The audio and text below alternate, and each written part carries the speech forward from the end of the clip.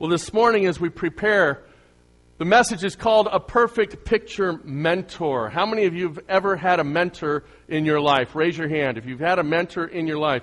How many of, now this is interesting, how many of you have ever been a mentor? Raise your hand. Excellent. Very good. This is very applicable this morning. We're going to get into the text, if you will. We're going to be in the first 4 verses. Let's go ahead and carefully read through this.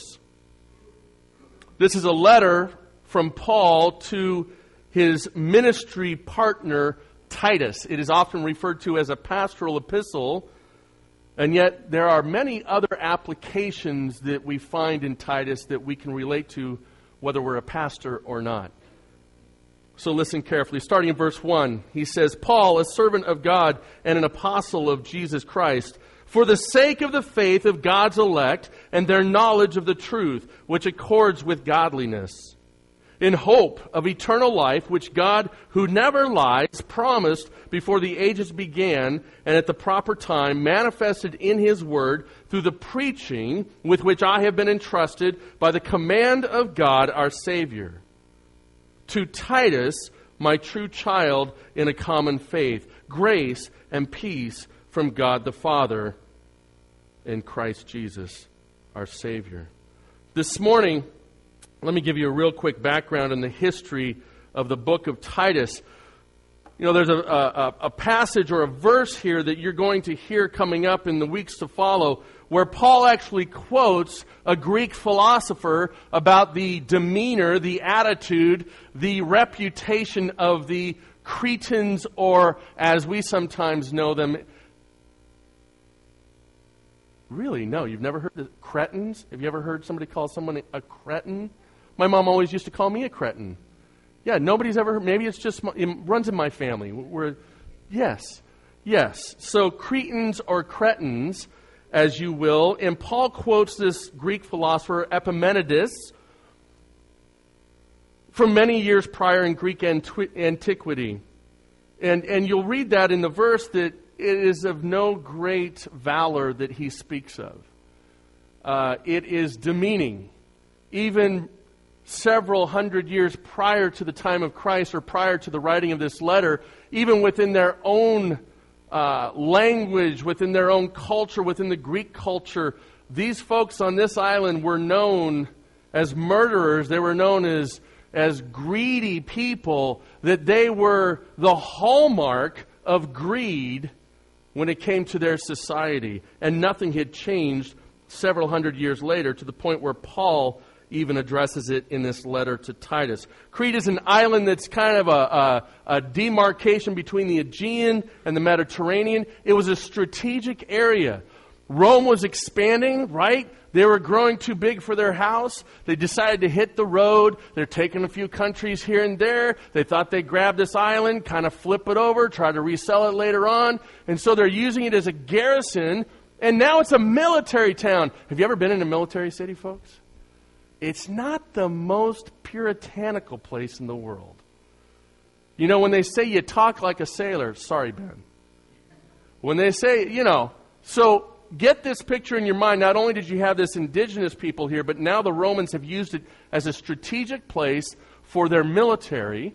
And here's a fun fact for you. How many of you have heard about the Philistines? Remember the Philistines throughout the whole Old Testament, right? The Philistine lineage came from Crete. Prior to even the Israel nation coming into Canaan, the Philistines existed in Crete, jumped on the love boat, headed on over towards the west, and landed in the area of what we now term Gaza, and set up camp there and brought their gods. So a little bit of history of Crete. Not a lot of good came out of it. And if you're from Crete, I apologize. So as we look at the history, it helps us understand why Paul writes what Paul writes. Let's talk briefly before we get into the breakdown of the importance of a mentor. As I looked at the scripture, I'm seeing these first 4 verses as kind of a credential display by Paul. And so as you've had mentors in your life, or maybe you've been a mentor, I have a question for you. Do they make you better? Have you made someone else better? Have you helped someone be successful? That is the purpose of a mentor. I have several mentors in my life. Some have passed. They're in antiquity. Some are concurrent. Men like William Borden. Men like George Mueller. My former pastor, Craig Miller, by the way, who sent me a message that he was praying for our congregation this morning. Dr. Jim Cook, who some of you have met. Larry Adams, who's over the hill at Golden Hills. And my best friend, Kelly Patchen, who's a pastor in Benicia. All of these men have been mentors in my life. My wife is a great mentor in my life. She constantly shows me what it means to act in grace and wisdom when I shoot from the hip. You know, it's interesting. Often we seek those mentor relationships because advice. We need advice. How many of us have dialed up Madam Chloe for some advice at 2 a.m, right? Don't do that. But advice is a commodity in our society today. There's a story about a doctor and a lawyer. Yeah, you know where I'm going. There's a story about a doctor and a lawyer that were at a cocktail party. And the interesting thing in our society is people always want things pro bono. Last time I checked my Latin, that meant free, right? Okay, I'm doing pretty good. We've hit 3 languages so far today. So the doctor and lawyer at this cocktail party, and a lady walks up to the doctor and says, "Doctor, my foot's killing me. What should I do about it?" And he says, put some ice on it, elevate it, put some compression on it, and you should be fine. And so she went away, and they're talking, he and the lawyer, and he said to the lawyer, I should charge her for that.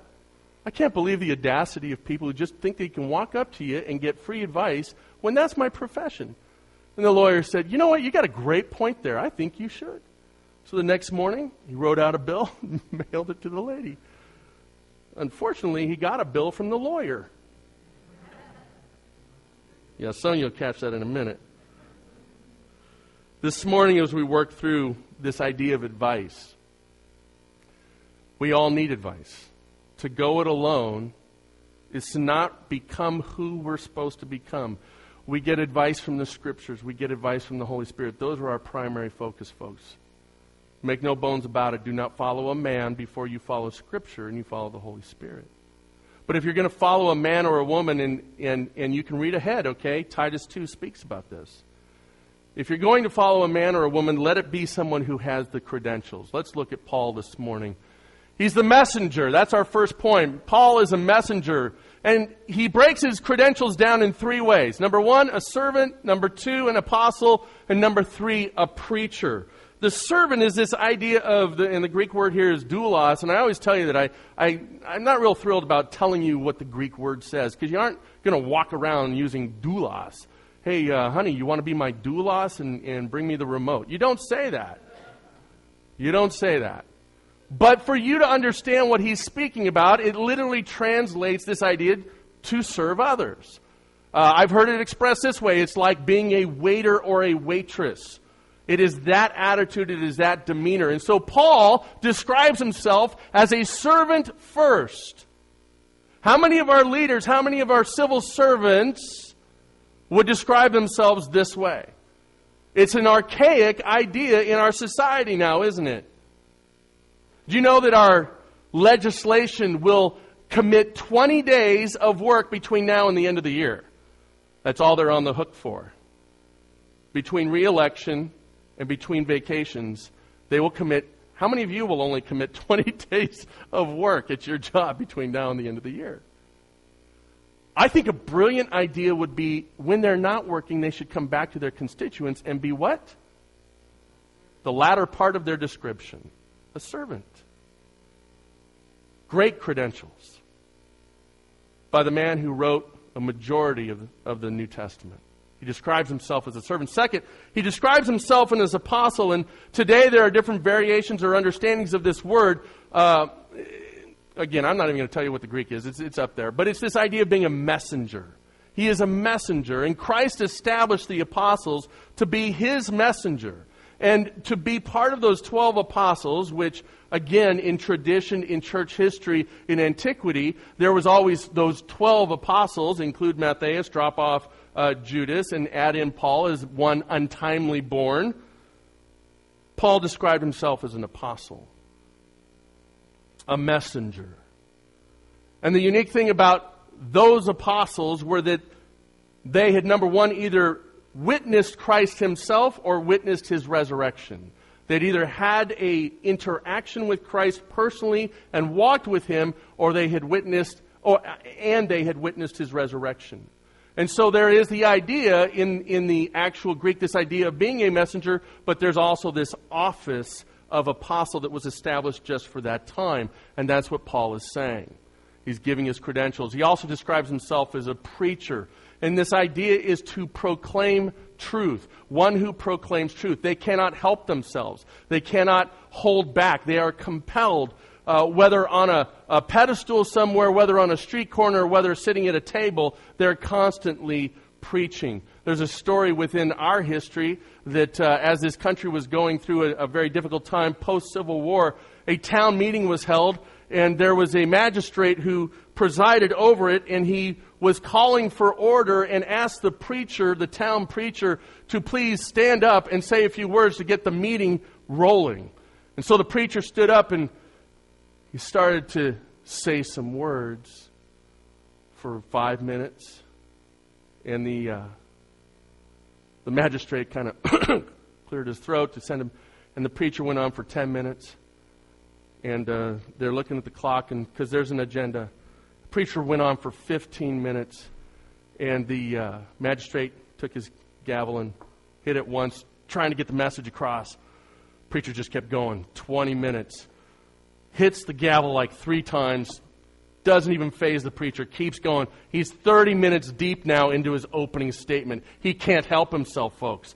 So the magistrate can't help himself. He now takes the gavel. He hucks it right at the preacher's head, misses the preacher, and hits a poor old gentleman that's sleeping in the corner. The old gentleman wakes up, realizes the preacher never missed a beat, is still preaching, and he says these words, "Hit me in the head again. I didn't realize he was still going." Thank you. Sometimes preachers go for a very, very long time because they're compelled. It's who they are. They're passionate.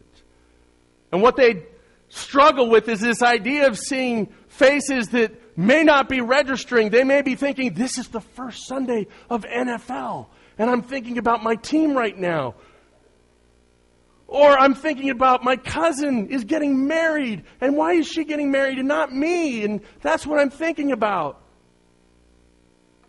We can see that all in your face. We can read it. And so the preacher is compelled to keep going until he gets some kind of recognition. Paul describes himself as a preacher. These are his credentials. Romans 10 speaks to the idea of how will people hear unless someone preaches? And how will they preach unless they are what? Unless they are sent. This morning I have a question for you under this first idea or question or point of the messenger. Paul is announcing his credentials. Who do you seek as a mentor? Does that mentor understand his message? Does he understand who he's called to be a mentor to? Paul did. Paul says this, to whom is he a messenger? To the elect. Now some of you are starting to get really tight. Your brains are going to twist here, and you're saying, Pastor, are we going to get into a sermon on predestination? No, I don't have time. That's not what this is about. This is a point to simply say the church. Okay, so just so you understand, he's speaking to the church. His message is to the Gentiles. It is to the elect. It is to the church. And if you have questions about that, we can go on. That's in verse 1 where he describes who he is called to be a servant, an apostle, and a preacher to. He also says this, that his purpose is to be a servant, an apostle, and a preacher to what? Or for what? The growth and the knowledge of the truth and godliness to the elect. You see, this mentor knew to whom he was called to preach a message and for what he was called to preach a message. Paul is announcing his credentials. This morning I have a question. Who would you choose as a mentor, and why? Who would you choose as a mentor, and why? What credentials should they have? Now, as I ask you that question, turn around and ask yourself, as those who are looking for mentors, what credentials do I possess? If I am called to be a messenger like Paul is called, maybe in different ways, but if God has called me to be a messenger or a mentor, what is my message? Let's look at Paul's message. It was from the Word. It was from eternal life, verse 2. And let's read verse 2 real quickly so you see and understand. He says this. First of all, he announces his credentials. He's an apostle, he's a preacher, and it's for the elect, and it's and their knowledge of the truth which accords with godliness. And here's the message. In hope of eternal life, which God, who never lies, promised before the ages began, and at the proper time manifested in His Word through the preaching with which I have been entrusted by the command of God our Savior. He saw the message as the message of eternal life. My friends, are we excited about eternal life? Is that your message? I hate it when things break. Scott and I and a few others spent our morning and a little bit of our afternoon here repairing things that break over and over and over. We got a new remote. Very excited about this. You know, we're taking the over-under on will this work through the entire PowerPoint. I'm excited because things break. Things break. Eternal. That is forever, my friends. Paul's message as the mentor is about eternal life. This is our message as well. His message is also about the Word, as we saw in verse 3. And he speaks about Christ Jesus being that Word. And we see it in John's writings. We're familiar with this because we spent a year and a half in John. And we see this Word. The Word is called Logos. That's the word listed here, Logos, in Titus. It's also the same word that's listed in John 1:1. And it's the manifestation of the ideas, the principles, the holiness, the communicative properties of who God is and His message manifested in Christ. He's a representation of the Word. This is the message of the messenger, Paul. Eternal life and the Word, Jesus Christ. And he says something that's very interesting. He says, and this was promised before time began. This morning as I was up early, I was flipping through the channels trying to find some good, solid biblical teaching. Do you know how hard that is on a Sunday morning? That's a sad commentary on where we're at, folks. And I was listening to a gentleman who started speaking. I'm not exactly sure what he was speaking about, but he talked about the idea of Genesis 1:1 and God created the heavens and the earth. And he was talking about that in comparison to the Big Bang and how that there's just no way those are diametrically opposed issues. And yet here's the issue is that if you truly understand the Big Bang, as even science describes it, I'm going to get myself in trouble here, is that they call it an event of singularity. That at one moment the entire universe became the universe. Does that not sound like God created the heavens, not the heaven, all the heavens and the earth? Sounds like it to me. In one instance. Now just understand that I'm not pro-evolution. Let's not go down that road. But what I'm saying is let's give intellectual honesty to what we're looking at. So what happened before the heavens and the earth were created? You know, that's a big thing in quantum physics right now and intellectual, pseudo-intellectualism is that, you know, all of this is related to time. The time directs and dictates all the sciences in one aspect or another. Isn't it interesting that Paul says, before time began?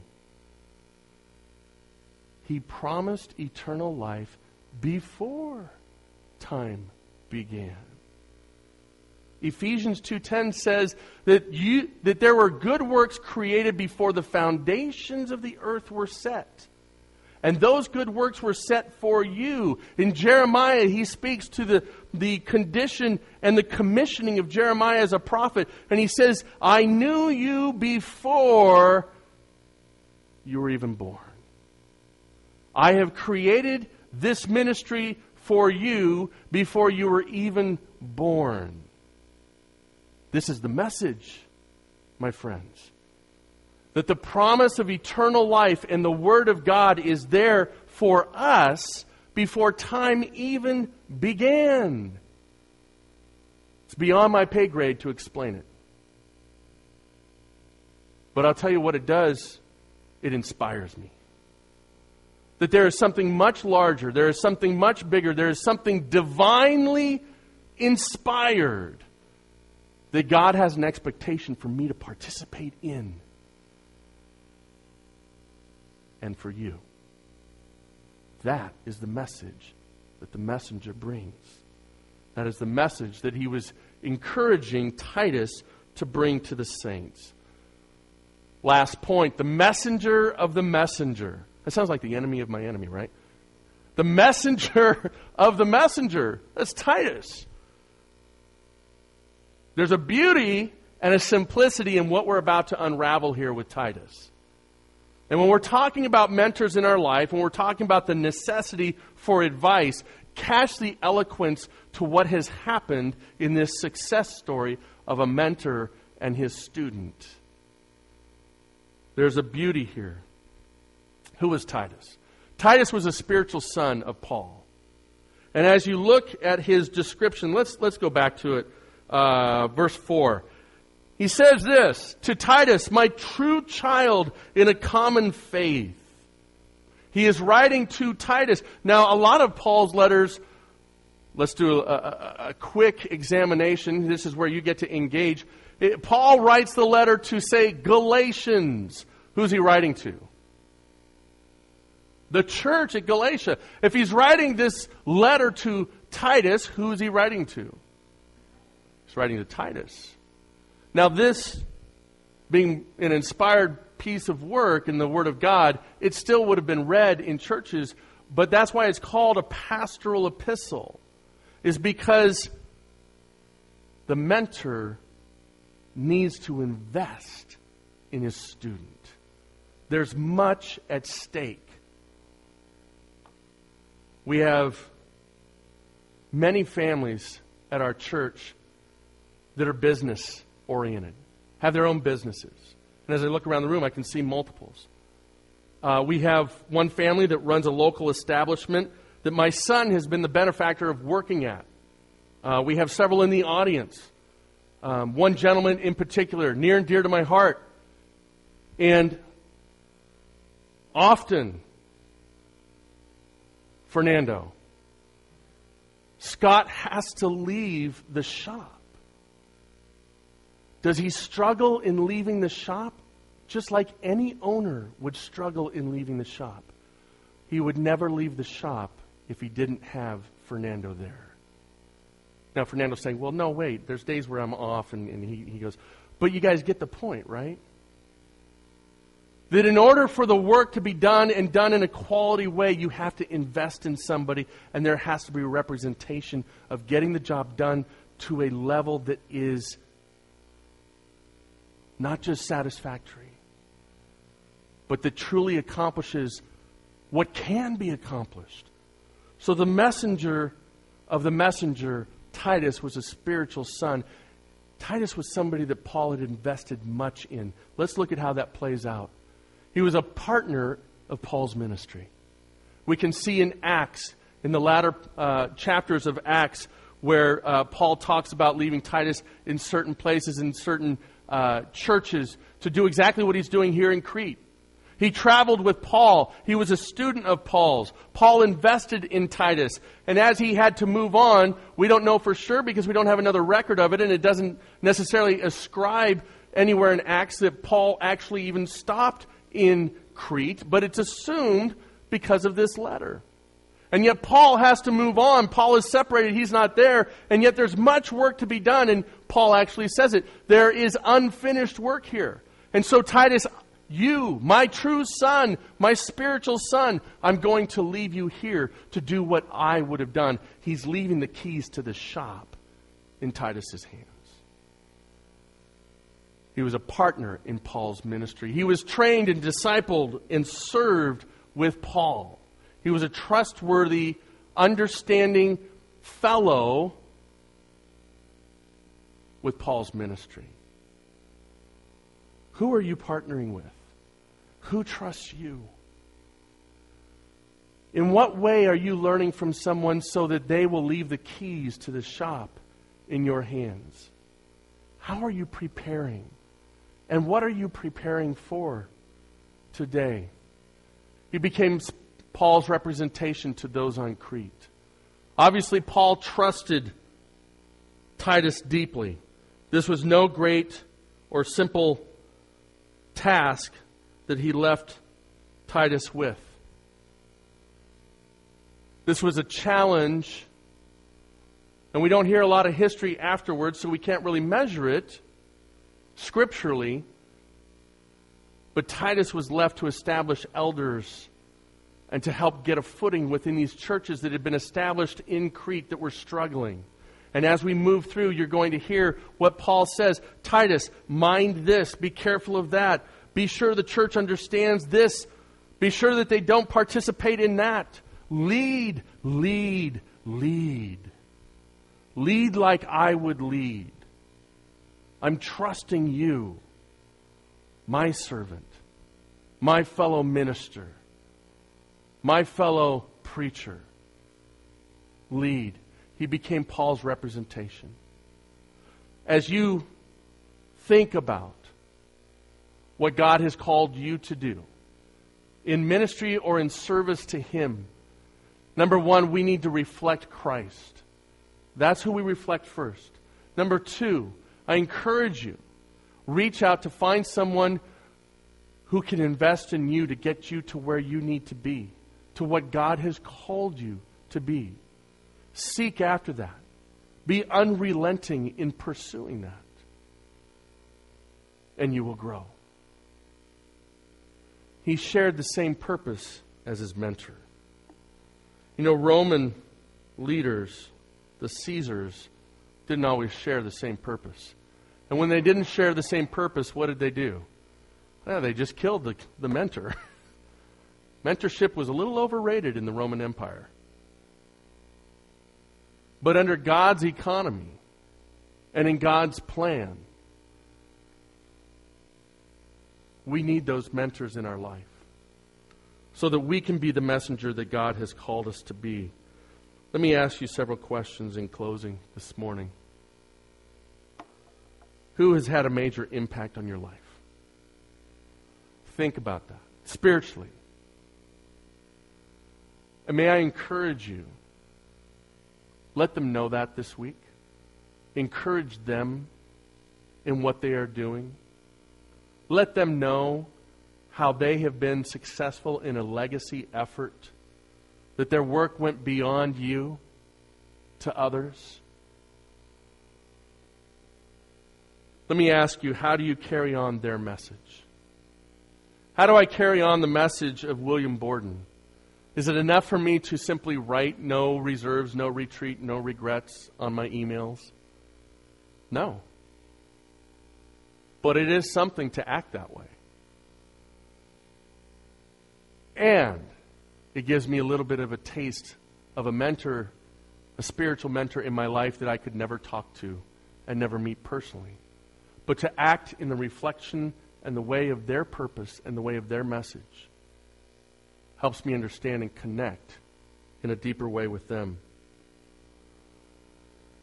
In your notes this morning, let me encourage you, name someone that you can carry this message of eternal life.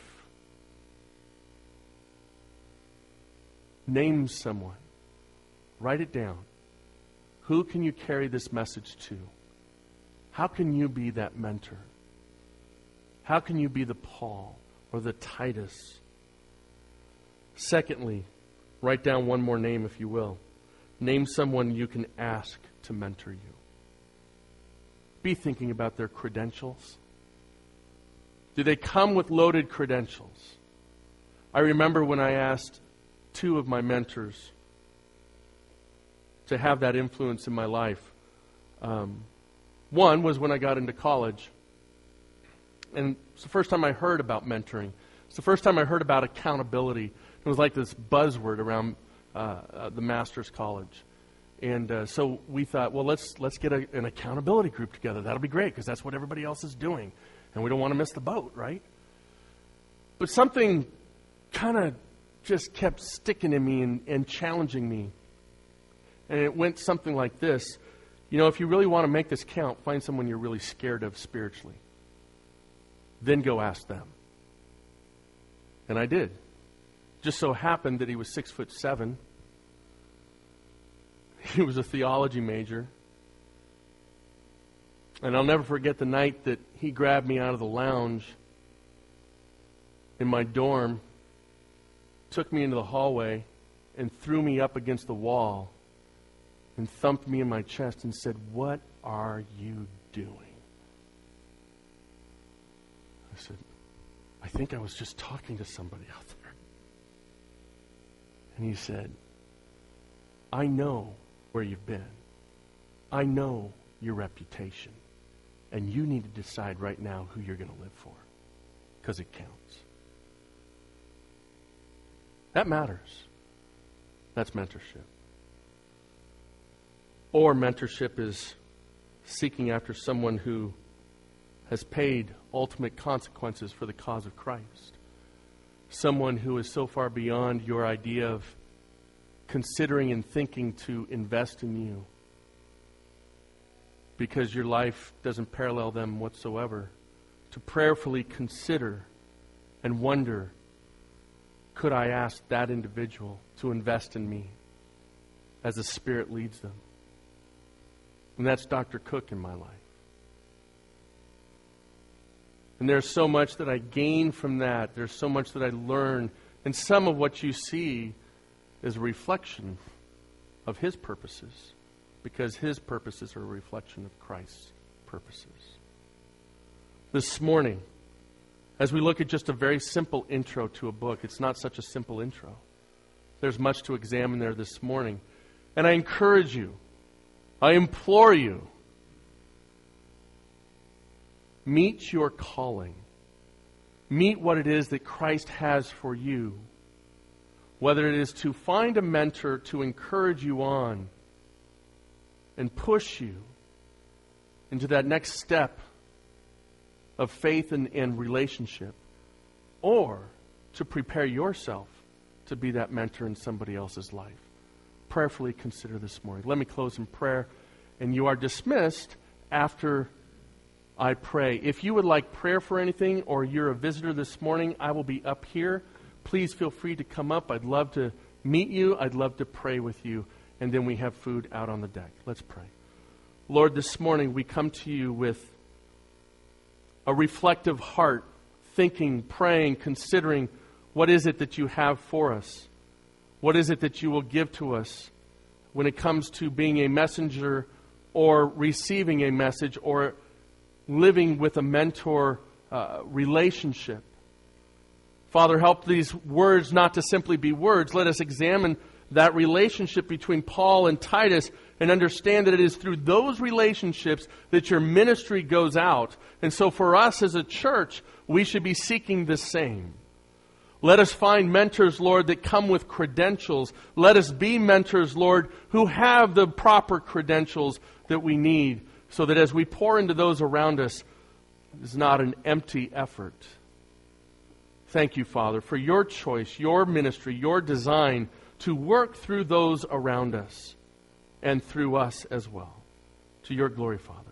Amen.